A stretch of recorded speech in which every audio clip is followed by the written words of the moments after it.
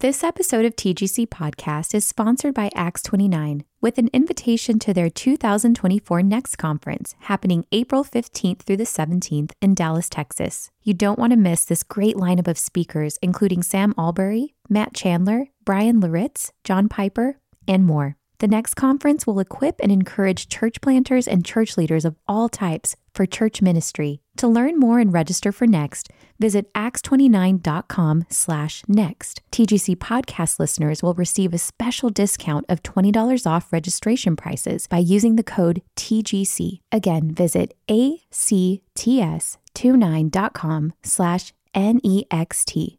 That's acts29.com/next.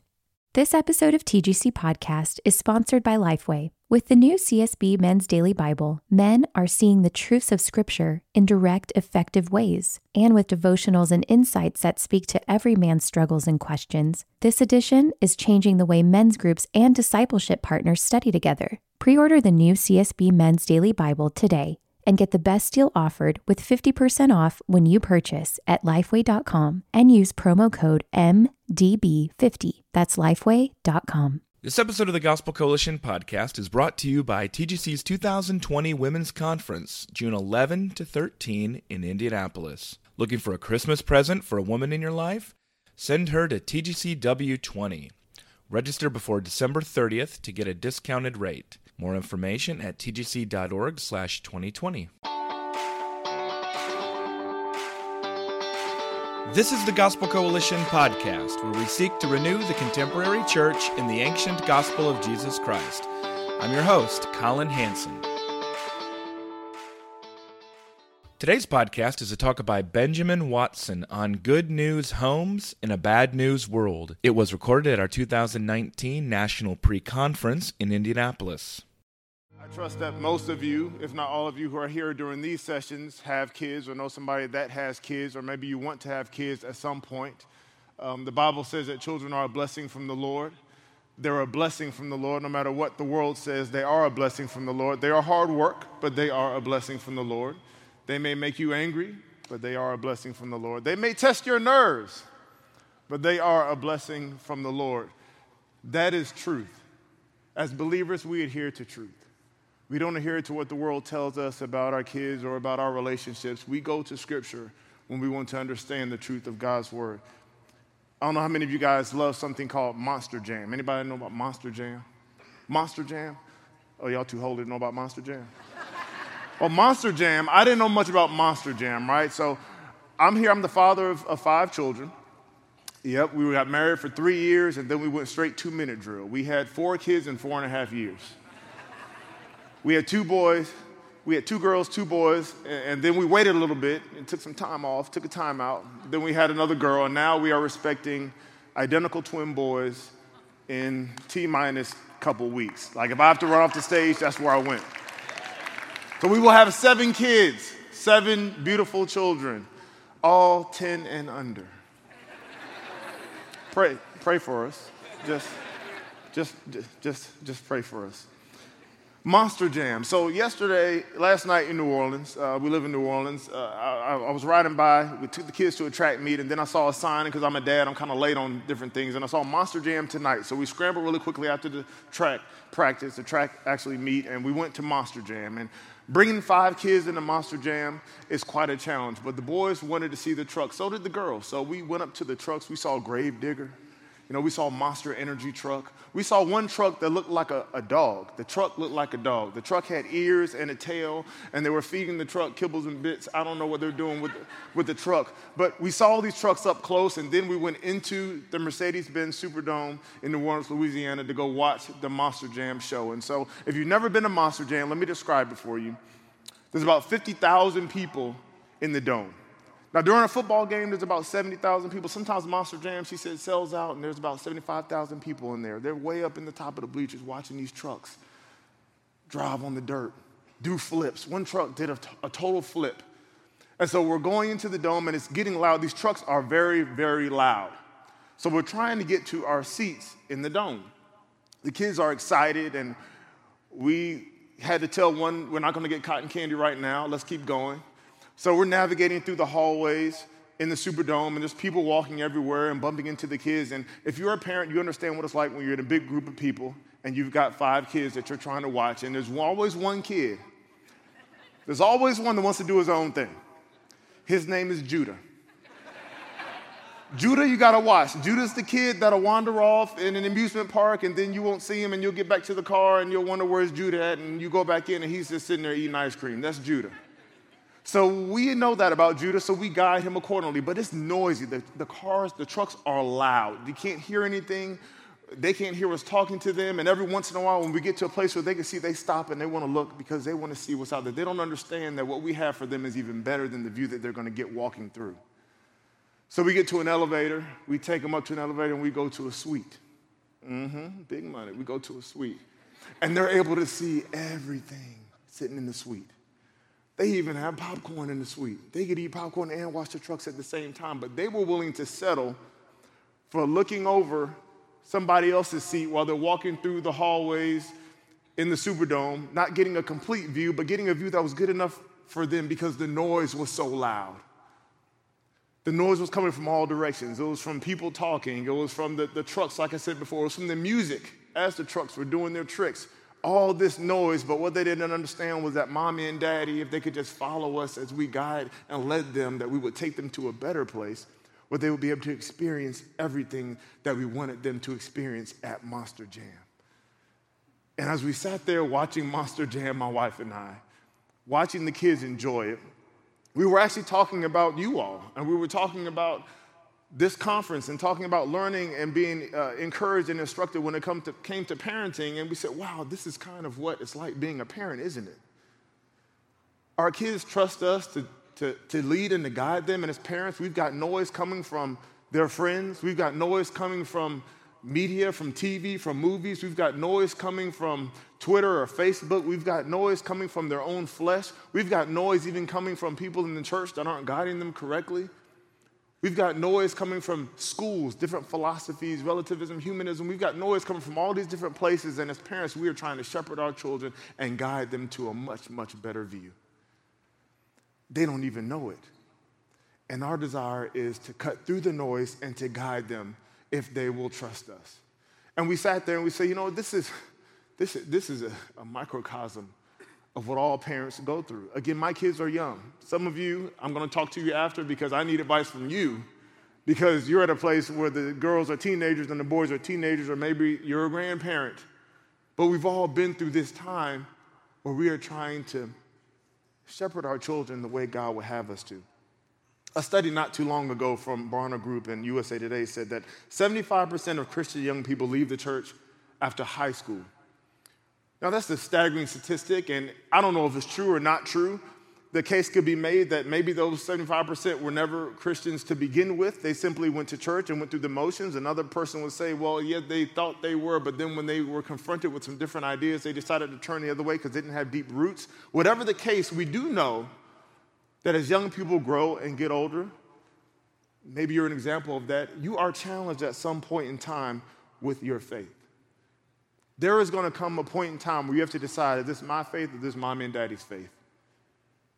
Fewer than 1 in 10 Christian families study the Bible together in a given week. Fewer than 1 in 10. How can we expect our kids to care about something that we don't spend the time pouring into them? If our children never see us praying, they never see us studying Scripture, they never see us or hear us when they're in the car listening to Christian music, the only time they get Christian from us is Sunday. Won't they simply do the same thing?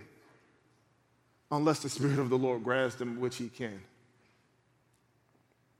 I believe that there's 30 hours that kids spend in school getting poured into other stuff. They're getting downloaded all the time.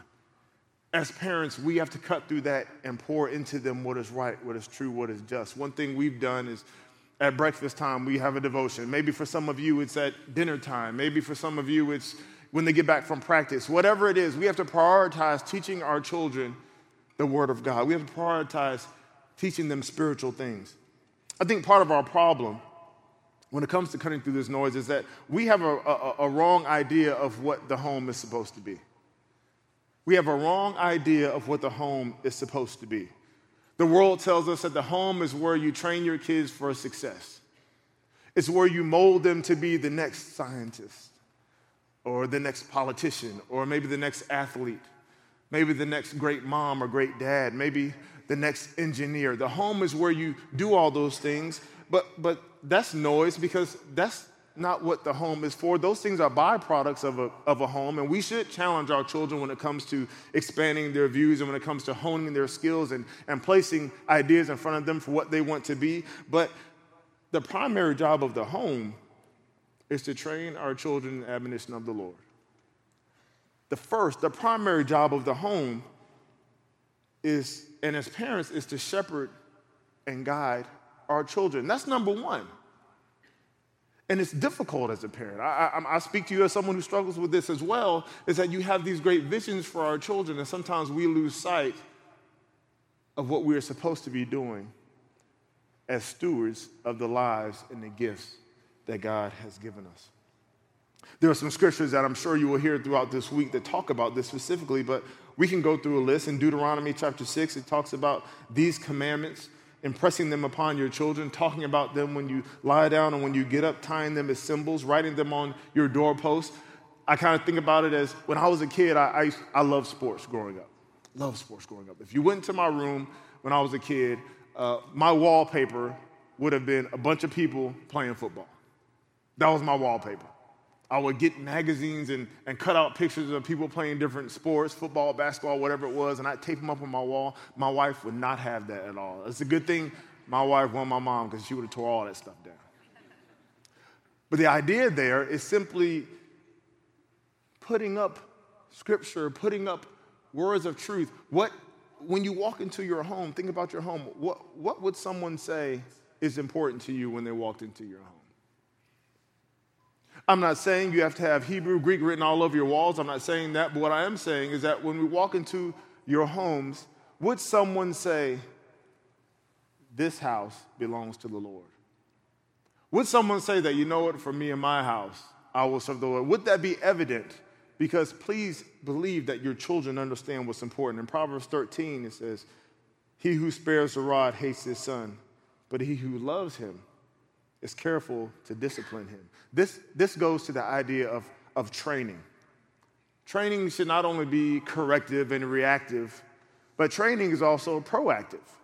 We discipline ourselves for whatever we want to do in life. We discipline ourselves in our various occupations. We discipline our children so that when the time comes and they are challenged, they will know the proper way to respond. Proverbs 22:6 says, train up a child in the way he should go, and when he is old, he will not turn from it. The challenge here is that training should be personalized for each child. I've got a lot of personalization to do with 7 kids coming. But each of them has different personalities. Each of them will have different challenges. Each of them will respond differently to correction. As parents, as we cut through the noise, as we are good news homes, we need to be parents who are willing to be, in essence, students of our children.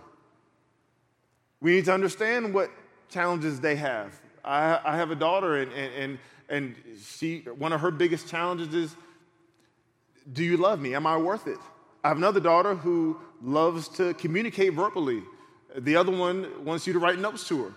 They're different in so many ways. As parents, it's incumbent upon us to be students of them so that we can train them the proper way. Another verse in Ephesians 6, bring them up in the training and instruction of the Lord.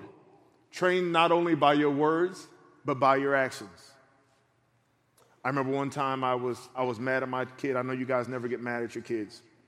It's just me.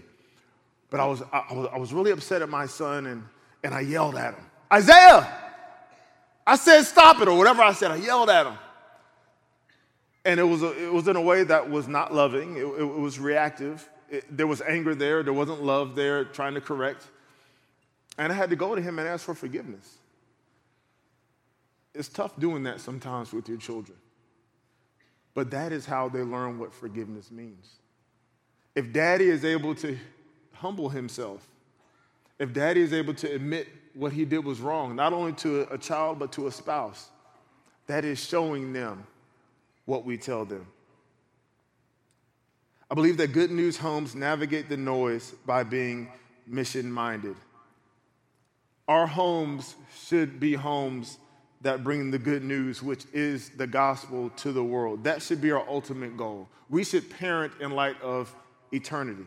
We should parent in light of the deity, the death, the resurrection of Jesus Christ.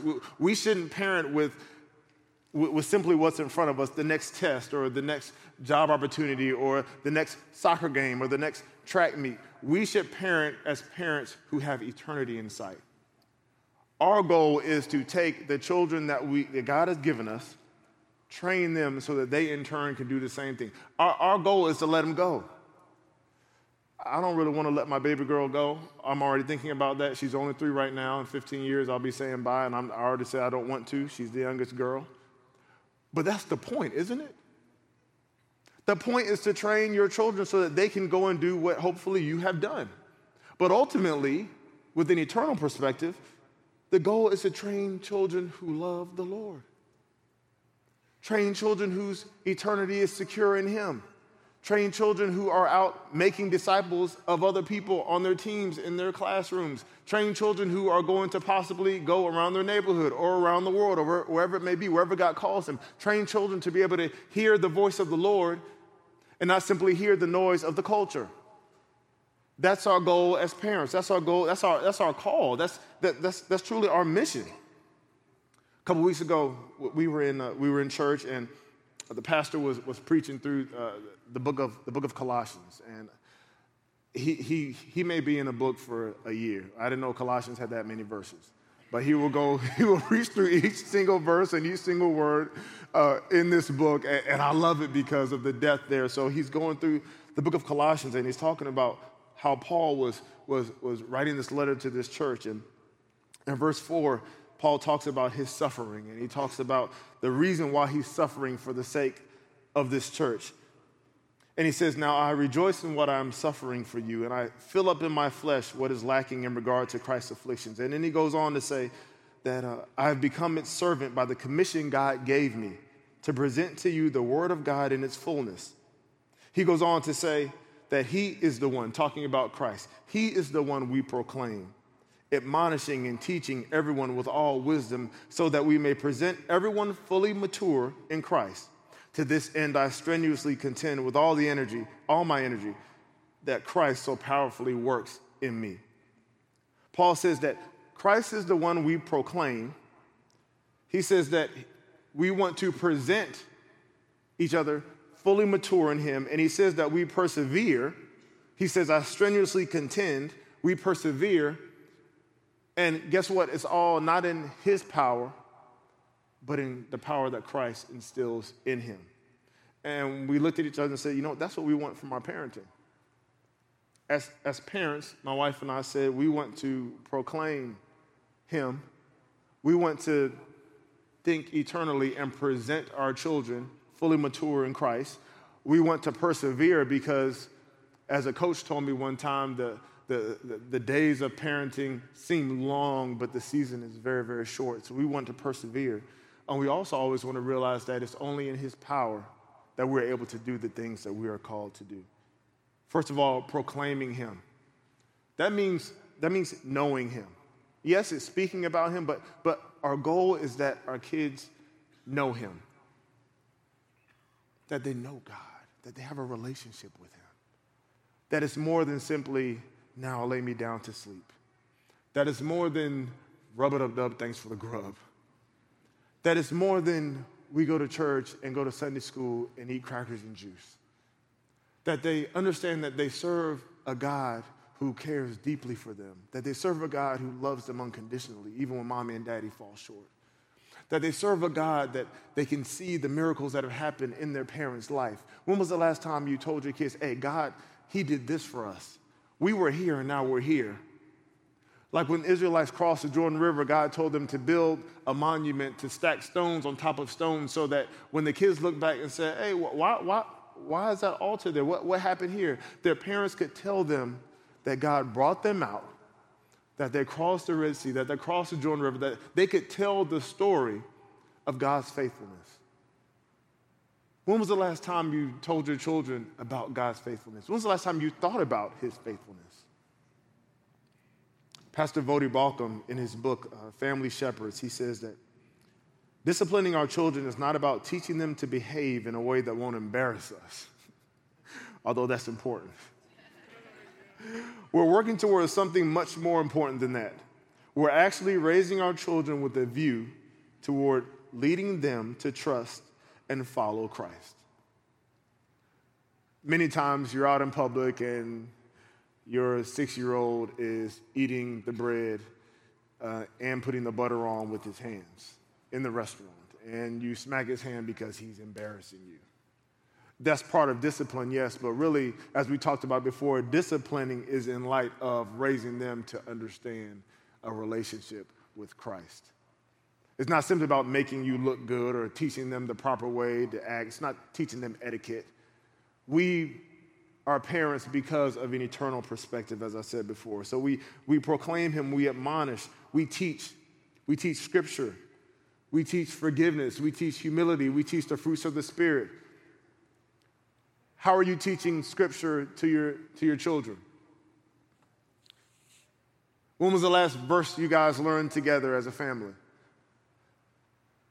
This summer, I come downstairs to eat breakfast, and my wife is sitting at the table, and she has on the wall the book, a section from 1 John written on the wall, and they're reciting these verses, and I got kind of uncomfortable because I thought, man, I don't even know this verse. I need to get my game up, right?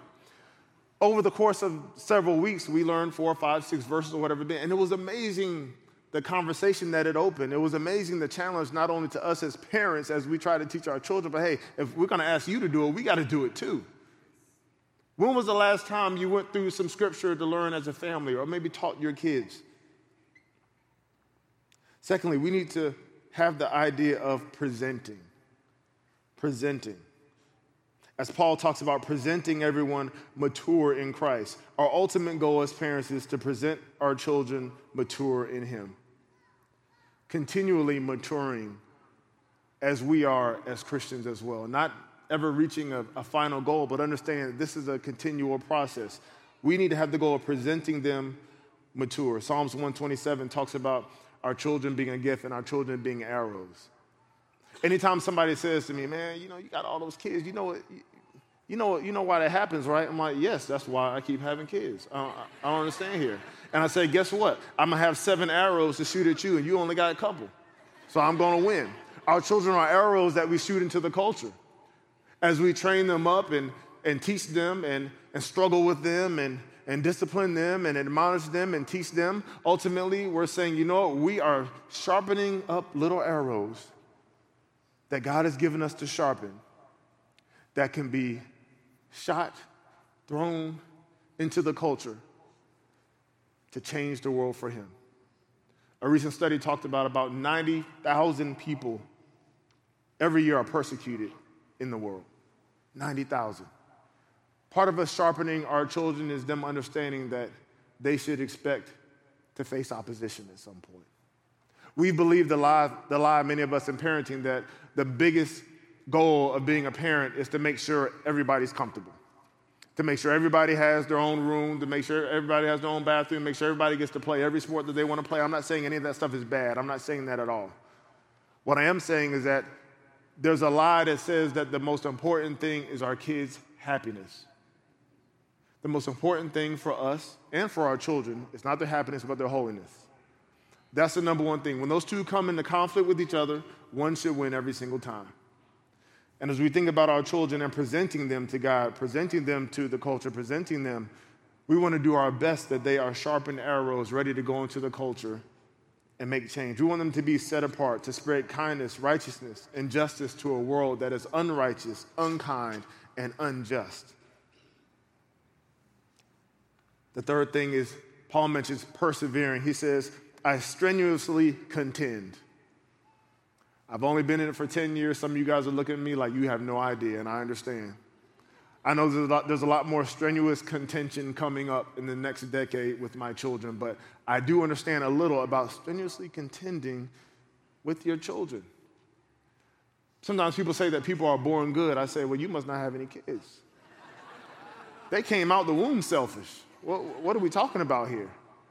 It is a constant struggle. It is one that has to have perseverance.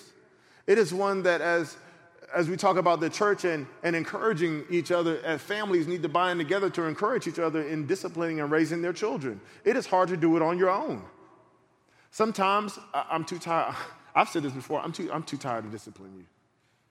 It is a constant struggle. Are we willing to fight the battle? Not just so that we win and we get them to go to bed on time. No, the battle's bigger than that. We battle not against flesh and blood.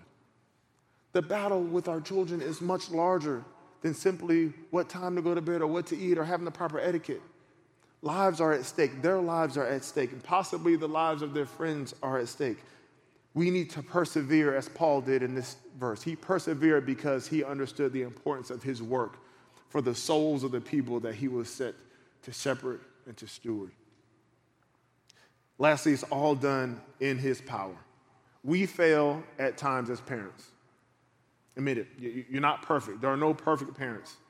You will fail at some point. You will blow up. You will be too tired to do something. You will miss an appointment or a practice. You may say something that you shouldn't and have to ask for forgiveness. You may prioritize a trophy over teaching your kids some truth. We will fail as parents. But as Paul says, he says, look, I do this not in my strength. I do it in the strength that Christ gives me. Are you praying for Christ to give you strength, specifically when it comes to parenting? I know I pray for a lot of stuff. I pray that God help me when I go do this, or that he provide this opportunity for me, or that he keep me safe as we travel, or that he provide this, that, or the other, that he heal this person or that person, or that I pray for this leader or that leader. But am I praying, God, that you give me perseverance to parent my children, and that you give me wisdom to parent them and to teach them? That you give me wisdom as I leave my house? Is that something that I'm praying for? I'm convicted of that often. Finally, a few kind of takeaways when it comes to this. Number one, we can't give our children what we don't have. Sometimes people will come up to me, and I played 15 years in the NFL, and people will come up to me and say, "Hey Ben, look, little Johnny here, he really wants to be in the NFL." I say, "Okay." He says, What should I tell him? What should I tell my son about making it to the NFL? And I look at Dad, and Dad is 5'6". Dad is 165 pounds soaking wet. And he doesn't look very, very fast. And I say, "Mr. Wilson, I hate to break it to you, but Johnny's not going to get what you don't have to give him. You can't make him into somebody that is NFL caliber athlete if you're not, or you and your wife aren't putting at least something in him to work with." Taken to the spiritual level, we can't give our children what we don't have. You can't sit here and say, "I want my kid to love the Lord with all his soul and his might and his strength. I want my child to stand for what is right in a culture that's telling him to go one way. I want them to stand firm," but you're not doing any of it. You can't put that into your child when you're not willing to spend time in the Word. You're not willing to attend church on a regular basis. You're not praying. You're not memorizing Scripture. You're not asking for forgiveness. You're not confessing your sins. You're not ordering your life and your relationships how Christ would have you do, and then expect your kids to do something totally, totally different. Again, this is not, there are times, plenty. I know plenty of people whose parents were heathens and proud to be so, and the children turned out to be something totally different. That happens. God is merciful. God, he is sovereign. But standing on this side of it, we can't give them what we don't have. Make the things you want for them a priority for you. Secondly, create an atmosphere of inquiry and transparency. Allow them to ask questions and encourage it. It's okay to say, "I don't know" sometimes. Sometimes my kids will come home from school and they'll ask a question about, you name it, science, evolution, faith. And I say, I don't have a good answer for that. I'll look it up and come back to you. Or sometimes I have an answer for it, but The most encouraging part of it is that they are willing to even ask. That we've created an atmosphere where they are willing to ask us questions that have to do with faith, willing to ask us things that they've encountered either at school or on their teams, and they know where to go to. Do your children know where to go to for truth? Because somebody's going to offer them something. A teacher, a telephone, a friend, a teammate. Somebody will offer them an answer. Are you creating an atmosphere where they feel comfortable coming to you? Are you anticipating some of the questions that they're going to get? What's the evidence that there is even a God? Aren't all religions the same, Daddy? Why would a good God allow evil? What about faith and science? Which one is more important? Do they go together? Are they compatible? What about evolution? It doesn't matter as long as two people love each other, right? Right? How do we even know that the Bible is true? The Bible talks about a lot of stuff that's not right. There's slavery in the Bible. There's this, that, and the other. How do we know it's even true? How can we trust this? Do your kids feel comfortable having those types of conversations with you? If not, I challenge you to create an atmosphere where they do. Have conversations that are intentional in nature about spiritual things. The way we cut out the noise, the way we are good news homes in a bad news world is by having intentional conversations about things that are spiritual, things that they may come in contact with, anticipating those things, but having those conversations and asking them questions on purpose. It may be at breakfast, it may be at bath time, it may be after practice, it may be on the ride to ballet recital, whatever it may be. Intentionally engage in these conversations. Lastly, I will say that when it comes to the home, the relationship between mother and father is what gives our children the most security and also what shows them and demonstrates to them what it means to be a follower of Christ. Our marriages are of utmost importance. The one and the most important and the easiest way for Satan to disrupt the next generation is by destroying the union between man and wife. That's the quickest way. You don't have to be a believer or a Christian to understand that stat. Strengthen your relationship with each other. The family is deteriorating on two levels, husband and wife, and parents to children. But as believers, we understand that it's our job to proclaim him. We understand that it's our job to present our children. We understand that we do all this through the power of God, and we understand that it's going to take some perseverance. So God bless you as you try to do that, not only for your children, but understanding that what we do for our children will extend to numerous and multiple generations afterwards. Let's pray. Lord God, we thank you for our children. We thank you for this time. And Lord, I thank you for everyone who is here and whatever reasons they're here. Lord, I pray that you meet them. Lord, I pray specifically for those who are parenting young children right now, Lord, that you give them patience. Lord, I pray for those who are parenting older children, teenagers, God, give them wisdom. Lord, I pray for those who are possibly grandparents or they're worried about a child that's off at college, God. I pray that you give them perseverance as they pray. I pray for breakthrough for maybe a child that is here listening, God. And Lord, we thank you that your word is a prescription for everything that we need. In Jesus' name we pray. Amen. God bless you.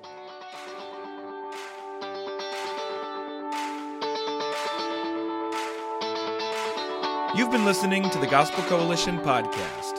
For more gospel-centered resources, visit thegospelcoalition.org. Support for this podcast comes from listeners like you. Learn more and join us at tgc.org/donate.